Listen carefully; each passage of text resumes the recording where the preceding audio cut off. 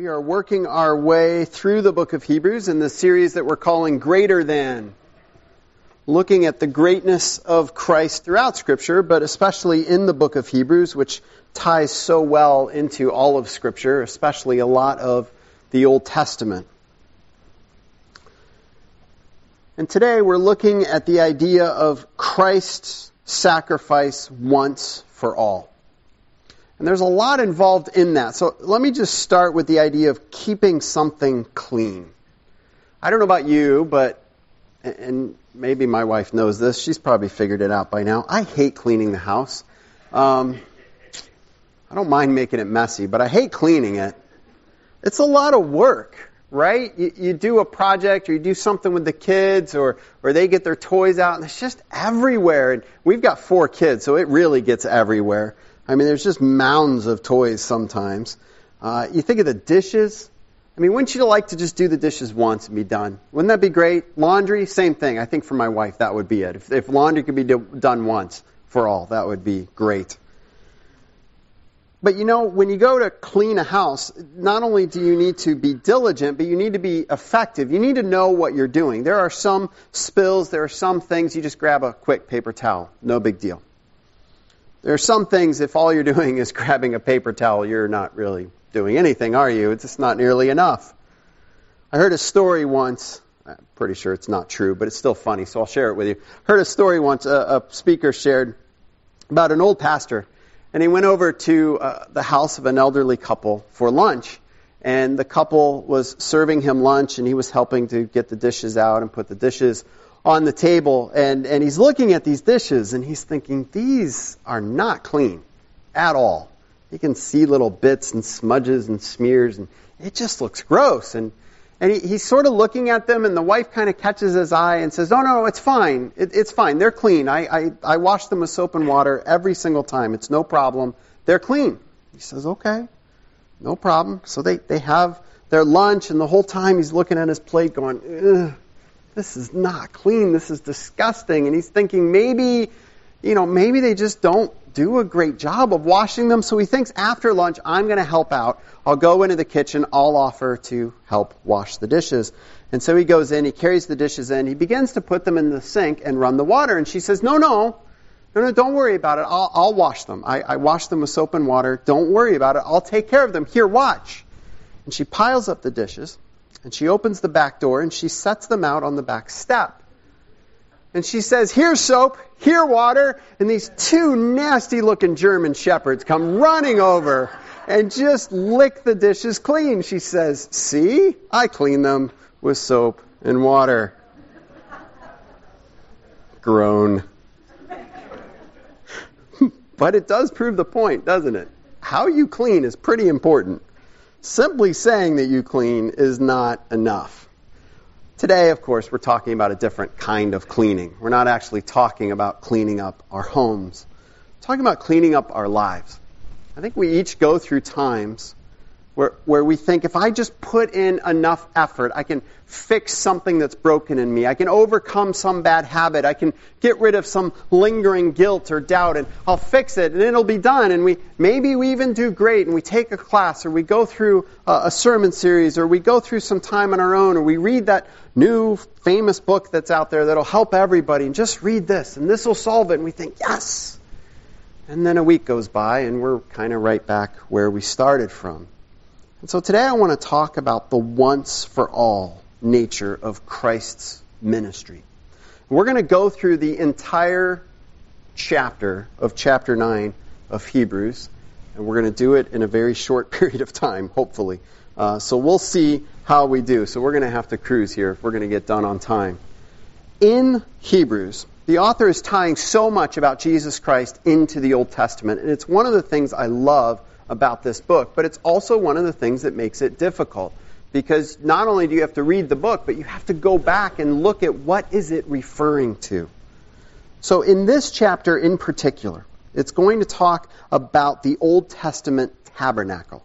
So let me read this first passage to set the stage, because not only does this passage set the stage for what the author is going to say about Christ, but what the author is saying is the tabernacle sets the stage for us to understand the fact that Christ came and died once for all. So let's read. I'll read. You can follow along with me. Chapter 9, verses 1 through 10. Now the first covenant had regulations for worship and also an earthly sanctuary. A tabernacle was set up. In its first room were the lampstand and the table with its consecrated bread. This was called the holy place. Behind the second curtain was a room called the most holy place, which had the golden altar of incense and the gold-covered ark of the covenant.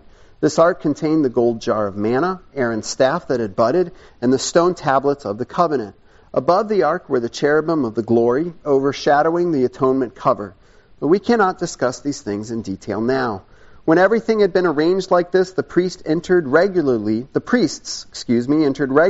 into the outer room to carry on their ministry. But only the high priest entered the inner room, and that only once a year, and never without blood, which he offered for himself and for the sins the people had committed in ignorance. The Holy Spirit was showing by this that the way into the most holy place had not yet been disclosed as long as the first tabernacle was still functioning. This is an illustration for the present time, indicating that the gifts and sacrifices being offered were not able to clear the conscience of the worshiper. They are only a matter of food and drink and various ceremonial washings, external regulations applying until the time of the new order. Now this is going to set the stage for the rest of this passage, and indeed much of the rest of Hebrews. So I want us to look at the tabernacle, in case you're not familiar with it, so that we're all thinking about this in the same way. The tabernacle was given, the plans for the tabernacle, rather, were given to the Israelites in the Old Testament during the time of the Exodus. If you know a little bit of Bible history, the Israelites were enslaved in Egypt. You had the plagues, and God brought them miraculously out of Egypt, and He leads them to Mount Sinai, where He gives them His covenant, His commandments, and the relationship that they're going to have with Him. And as a part of that covenant, this contract between Him and them, He describes to them a plan to build this right here, a tabernacle, a sort of mobile temple, if you will. And the most important thing about the tabernacle is this right here. In the very innermost room of the tabernacle is the Ark of the Covenant. It contained in it the Ten Commandments themselves, along with some other things. And above that ark, God chose to manifest His presence among His people. They called it the Shekinah glory. And so there, in this tent, in amongst the campground, if you will, of His people, God was living there with His people. And when He moved and His glory left the tabernacle, they would pack up this whole thing, carry it along with them. They would pack up all their tents and move to another place. And when God's glory would descend, they would set up the tabernacle and they would encamp around the tabernacle. And the idea was very clear. God is with them. That's what set the Israelites apart from every other nation. God, their God, the one true God, was with them, present with them through everything they went through. But it taught them a lot about what it meant to be in the presence of God. You see, here around the tabernacle was a fence, a series of curtains that were raised up so you couldn't see in, and you couldn't get into the tabernacle any other way except through the main gate. God told them, there's one way to come into my presence. And when you came into this area, the Israelites could come and did come into this area, and they would offer sacrifices constantly throughout the year. There were sacrifices to cover their sins between them and God. There were sacrifices to cover their sins between them and other people. There were sacrifices to express their fellowship with God. There were sacrifices to express their thanksgiving to God. There were all sorts of sacrifices to be a demonstration and a participation in this relationship between them and God. But here's the interesting thing. You see, God chose to be here in the Holy of Holies, the innermost room. But if you're an Israelite, you only get to come to here. No Israelite was allowed to just walk into the tabernacle. A common person just couldn't walk in and say, hey, I'm part of the people of God. I'll just go right into His presence. No, only the priests could go into the tabernacle itself. And only into this outermost room. And there, throughout the day, They would make sure that the bread was on the table, and we talked about that, I think it was last week. The bread that was this symbol, this ongoing symbol of the covenant and the meal they had eaten in God's presence. We talked about the relationship between that and the Lord's Supper. It was also a symbol of their ongoing communion and relationship with God. They also went in throughout the day to make sure that the lamps were kept burning because, well, for one, if it would get really dark in the tabernacle if they didn't, but also because it was a symbol of God's presence among them, His eternal light that was with them at all times. But again, the Israelites couldn't go into there. Because, see, the holy God had chosen to dwell among them, but they had a problem. They were sinful people. They had this guilt in their life, this criminal activity, if you will, between them and God. They were living rebels, and they couldn't just burst into the presence of God. There had to be safeguards in place. Because for a sinner to just waltz into the presence of a holy God means instant death. And so God says, I will dwell among you, but you need to understand this is a tough relationship for sinners to be in the presence of a holy God. And then the priests even, though they could go into this outer room, they could not go into the innermost room, the Holy of Holies.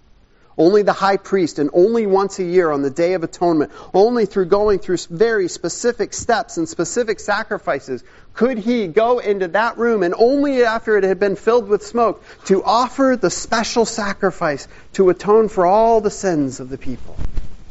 And it was interesting, in that sacrifice, Scripture specifically says it was to pay for their sins, to redeem them, but it was also to cleanse the place where God dwelt. The tabernacle teaches us some interesting things about our relationship with God. You see, we have some big problems in our relationship with God. Yes, God is with us, but we are always separated from Him. And if God had not given them a way to have this relationship with Him, it would not be possible. And if I could, just as an aside, when people say there's many different ways to God, and it doesn't matter how you come to God, as long as you're just sincere and you just believe, it really doesn't matter what you believe. There's a lot of places I could point to in Scripture to say that that's not true, but this is one of them. If it didn't matter how they came to God, then this is silliness.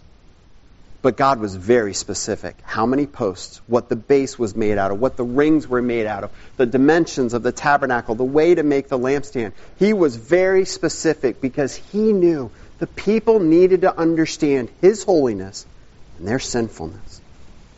And so they learned, yes, God is with us, but we are always separate from Him. And for us to be in His presence, our sin must be paid for. Our rebellion must be paid for.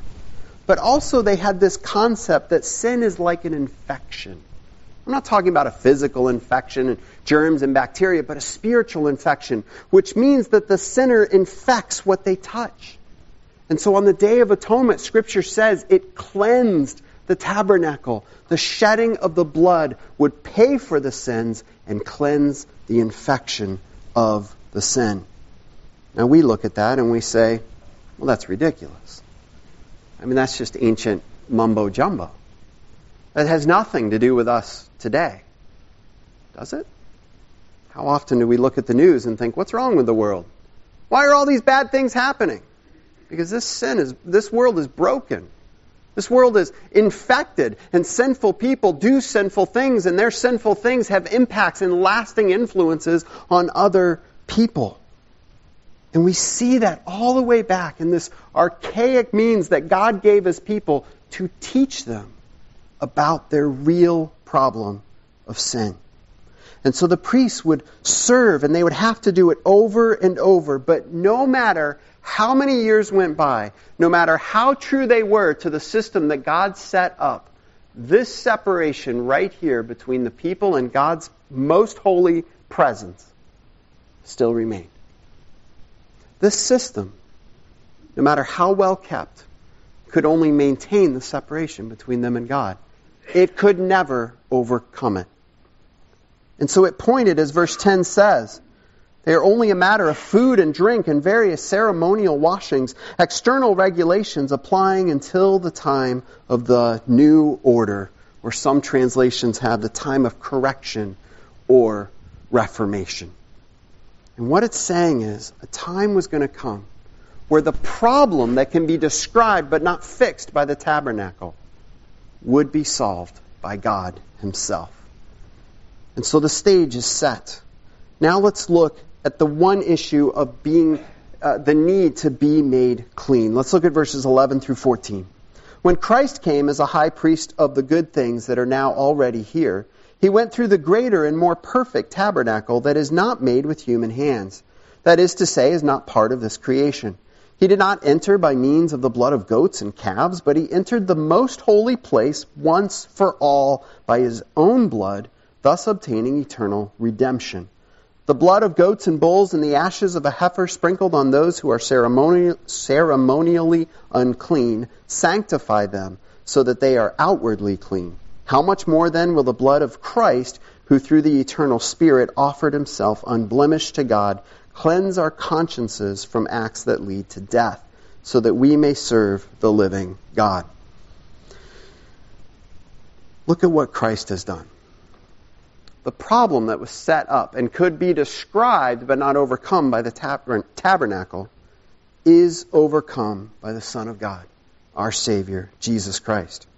It says when he came, he didn't go into some man-made temple. He wasn't going through some motion of worship. He was actually accomplishing something.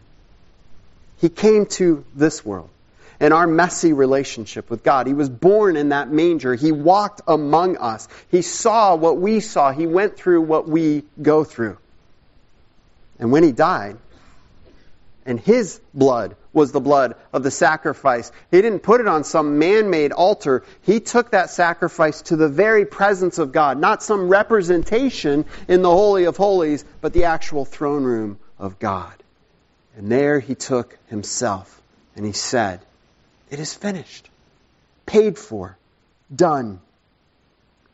Christ didn't use some blood of an animal that could say, or actually didn't have the option to say no thank you, an animal that couldn't say, hey, I don't really feel like being a sacrifice today. The animal had no choice, but Christ did.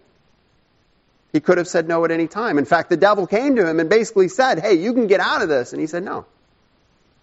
This is what God wants. And Christ willingly offered himself as a sacrifice. In verse 13, it talks about these goats and these bulls, and specifically mentions the ashes of a heifer that were sprinkled. And I got to be honest, I had to look that one up. I had no clue what that was referring to. I kind of know the Day of Atonement, and that's not a part of it. So I thought, what in the world is going on? And if you're interested, you can read about it in Numbers chapter 19. There is this statement of what's known as the red heifer. Now, what this was a cow, very specific cow, that was sacrificed and completely burned. And the ashes were collected and then mixed with water. And this became what was known as the water of cleansing. And the idea was, whenever somebody touched a dead body, on purpose or on accident, and let's face it, this was part of their normal day-to-day life. It's probably not so much yours today, but in their life, death was all around them. And they had to understand the infectious nature of sin. And so when they touched a dead body, they couldn't go to the tabernacle because they were infected by sin. And God said, here's what I'll do. You wash with the water of cleansing, and then and only then can you go into the tabernacle, so that you don't defile the tabernacle. Now you might be saying, okay, that's weird. Do we have to do that today? I mean, do we have a special little area of water somewhere that we keep and we put special things in it? No. But the point of it was this. One, you needed to be cleansed from sin and the effects of sin. Two, something had to die in order for that to take place. Do you see that there? Something had to die. That animal had to be killed. Its blood had to be shed in order for that water to take place so that you could be cleansed. And here God is showing them the need to be cleansed from sin. But it says here, verse 14, how much more then will the blood of Christ, who through the eternal Spirit offered himself unblemished to God, cleanse our consciences from acts that lead to death, so that we may serve the living God? Look, some of you are probably here today, and you've worked so hard to clean up your life. Or maybe you have things in your history, or maybe things in your present. And you think, nobody can love me because of this. God can't possibly love me. I just can't. I just feel dirty, and I can't get this out of me. Jesus Christ came. And through what He did on that cross in your place, by the shedding of His blood and the giving of His life, the Bible is saying He is the perfect sacrifice once for all. And whoever believes in Him, the effects of that sin, the infection of that sin is washed away. There is real cleansing involved and available through Jesus Christ. But that's just one aspect of our sin that needs to be dealt with. Because not only do we need to be cleansed, but we need to be set free. Look at verses 15 through 22. For this reason, Christ is the mediator of a new covenant, that those who are called may receive the promised eternal inheritance, now that He has died as a ransom to set them free from the sins committed under the first covenant. In the case of a will, it is necessary to prove the death of the one who made it, because a will is in force only when someone has died. It never takes effect while the one who made it is living. This is why even the first covenant was not put into effect without blood. When Moses had proclaimed every command of the law to all the people, he took the blood of calves, together with the water, scarlet wool, and branches of hyssop, and sprinkled the scroll and all the people. He said, "This is the blood of the covenant, which God has commanded you to keep." In the same way, he sprinkled with the blood both the tabernacle and everything used in its ceremonies. In fact, the law requires that nearly everything be cleansed with blood. And without the shedding of blood, there is no forgiveness. Now, there's a lot going on in this passage. And again, we're entering in a culture that is different than our own. And we're entering into a culture that not only is different than our own, but is referring to an even more different culture. And so we have to see this through their mindset. And at this point, the NIV has made a mistake. The New International Version, this translation that we use, which I think is a phenomenal translation, they blew it on this one. Let me tell you why. In verses 16 and 17, it talks about in the case of a will. The word there for will is the exact same word as covenant. The NIV, based on the context here, has chosen to translate it differently. There's reasons for that. It's okay. But in this case, I think they made a poor decision. The reason they made the decision is that we understand that a will is put into effect when somebody dies. You get out the will, you read the will, and you divide up the property and those sorts of things. You do what the deceased wanted you to do. That's what their will is there for. And you don't do that until they die. Makes sense. And it kind of goes along with the passage. The problem is, this wasn't written to today. This was written to them a long time ago. And that wasn't how they saw wills. Wills weren't just put into effect when somebody died. In fact, a will could actually be put into effect while the person was still alive. And we have a very famous example of that in Scripture called the prodigal son. That's exactly what was going on. The prodigal son wanted the will to be put into effect before his father died, and that was allowed. It was disrespectful, but it was allowed. So, what is going on in this passage? First of all, I'm going to take the word will and change it back to covenant, because I think that's what's going on here. So let's look at that again. Because in verse 15 it says, Christ is the mediator of a new covenant. So he's linking this, just like we've been looking at, back into the old covenant that was given to Moses. Now think of how this happened. When a covenant was started, there were two important, if I can say, applications of death. I know that sounds weird, but stick with me, okay? Nobody's going to be hurt this morning. Stick with me. The first is at the beginning of the covenant. At the beginning of the covenant, the two people were entering into a relationship, and the Mosaic covenant was specifically God and the people of Israel. They were entering into a relationship. The stipulations were written down. You know them as the Ten Commandments, the Old Testament law, the sacrificial system of the tabernacle. And all of this was written down, and God said, "Do you agree?" And the people said yes. So what did they do to enter that covenant? They killed something. Something had to be put to death. For two reasons. One, it was a symbol that who I was before this commitment is dead and gone. But I'm not going to die, something's dying in my place. Because let's face it, if you had to die to start a covenant, nobody would ever make a covenant, right? I'm going to sell you my house. You want to make a covenant with me? Great. We're here. We'll write it all out. Okay, you die, I die. I mean, that just wouldn't happen. So they would use an animal to symbolize their death. But there's another aspect of it that's, I think, even more important. And it was this aspect that there at the beginning, it was almost like a blank check that could be filled in at any time. If any party broke that covenant, what happened to that animal would happen to them. So throughout the covenant, there is, at the very beginning, this umbrella, if you will, of death hanging over it. This notion throughout the whole thing that if you break this covenant, this is what happens to you. And the covenant will remain in effect, but if you break it, the covenant ends and you will experience what you signed up for, the death. Did the Israelites keep the covenant? No. And so from the moment they began to break it, they were under this enslavement to death. They were guilty of breaking the covenant. And this death hung over them.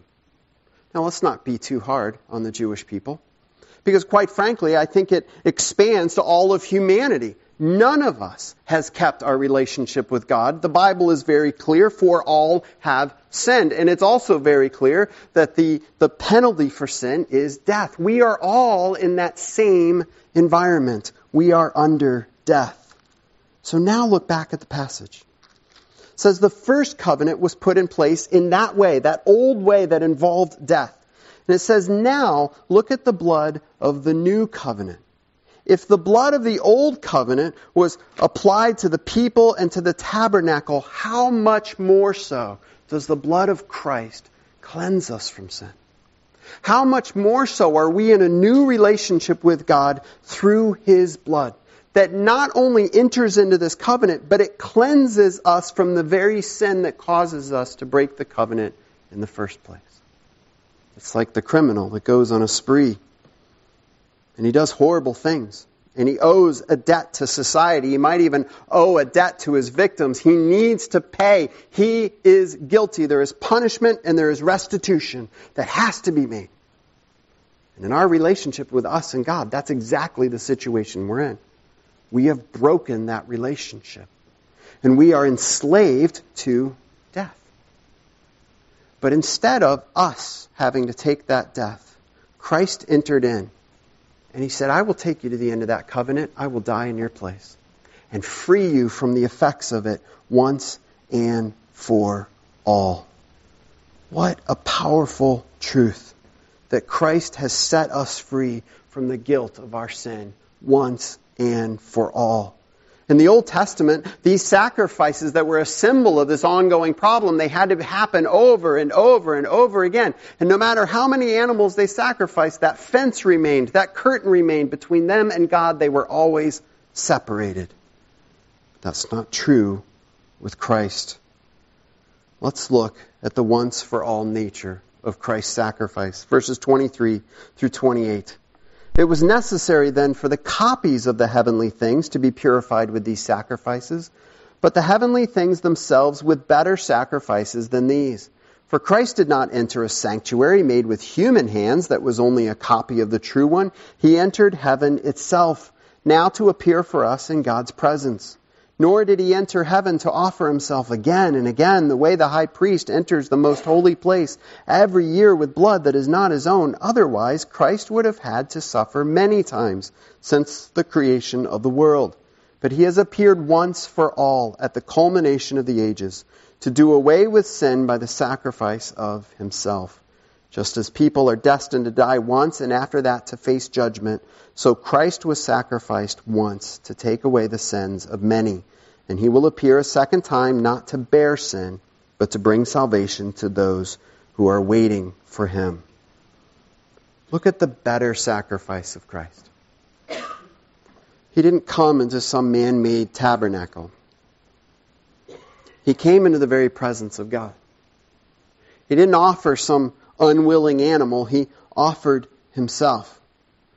He didn't go into some representation of God's presence. He went into the very presence of God. And He doesn't have to do it over and over and over again just to get us through a little more time. He said, I gave my life once for all. If you're here and you're struggling with sin, that is such a freeing truth. Once for all. You don't have to keep going and repeating endless, mindless repetition of activities to try to make yourself better, to try to satisfy God. God is more satisfied through His Son, Jesus Christ, than you can ever possibly imagine or accomplish on your own. And He looks at you and He sees Christ. And He says, in Christ, you're clean once for all. In Christ, you are not guilty. You are set free from that once for all. And we get to live in that freedom and in the truth of our Lord and King Jesus, who has once and for all set us free. But there's one last tidbit there, verses 27 and 28. Because if we are unclean, who gets to say what's clean and unclean? And if we are guilty, who gets to say what's right and what's wrong? And this passage points to the fact that one day each and every person will stand before Jesus Christ. And He will make that decision. He will judge whether you are clean enough for God. He will judge whether you are not guilty enough for God. He's the one. You don't get to come and say, look at all I've done. He will make that decision. Now catch this. The one who has given His life for you once for all, to make you clean, and to forgive you eternally, is the one that will look at you. And He will look at you and say, you are clean because I made you clean. And you are set free because I paid the price for you. And when you stand there that day, it will not be about you. It will be about Jesus Christ. And so as long as we are trying on our own to cleanse our lives and to justify ourselves, and we push Christ to the side, we are taking this incredible gift of God that was set in the Old Testament, fulfilled in the New Testament, we're saying, no, I've got a much better way. When God says, you have no idea. I've done it all for you. Just accept it. Look, the tabernacle points to a real need in our life. And Christ truly fulfills that need. He is the gate. He is the sacrifice. He is the light of the world. He is the bread of life. He is the judge. He is the new covenant. You can go through every aspect of the tabernacle and see Jesus Christ.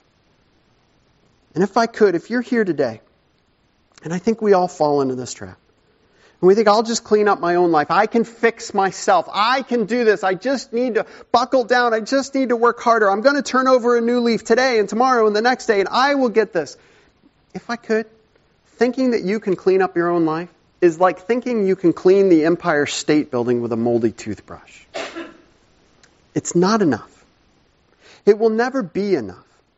And no amount of effort will ever clean it because it's not enough to overcome the problem. And even if by some stretch of the imagination you could think it would, by cleaning it with that moldy toothbrush, you're actually just making it worse in the first place. But Jesus Christ has paid it all. Once for all. Just come to Him. Let's pray. Heavenly Father, we are people of great activity. And it's so hard for us to admit that we can't do something. And we see that so often in a 2- and 3-year-old and 4-year-old toddler, but I think as adults we're just better at covering it. But we still want to say, no, I'll do it my way. And it's hard to think of a truth that comes and says you can't do it. But to think that you sent your Son to do it for us. And that we need to surrender to that. We need to give up our efforts and accept what Christ has done on our behalf. And it seems almost too easy. But the truth is, it's quite difficult. To give up that control. To admit how lost we are. And to accept a gift that we could never accomplish on our own. And yet it is the greatest gift of grace ever imagined. And it is the most freeing thing possible to accept the once-for-all sacrifice of Jesus Christ. And so I pray, Father, for all gathered here today, may we see ourselves in that tabernacle. May we see our brokenness and our separatedness from you. May we see the need to have our sin atoned for and forgiven and cleansed. But then may we not stop there, but to look to Jesus Christ and to see through His once-for-all sacrifice the true salvation to all who believe. We pray this in the name of Christ. Amen.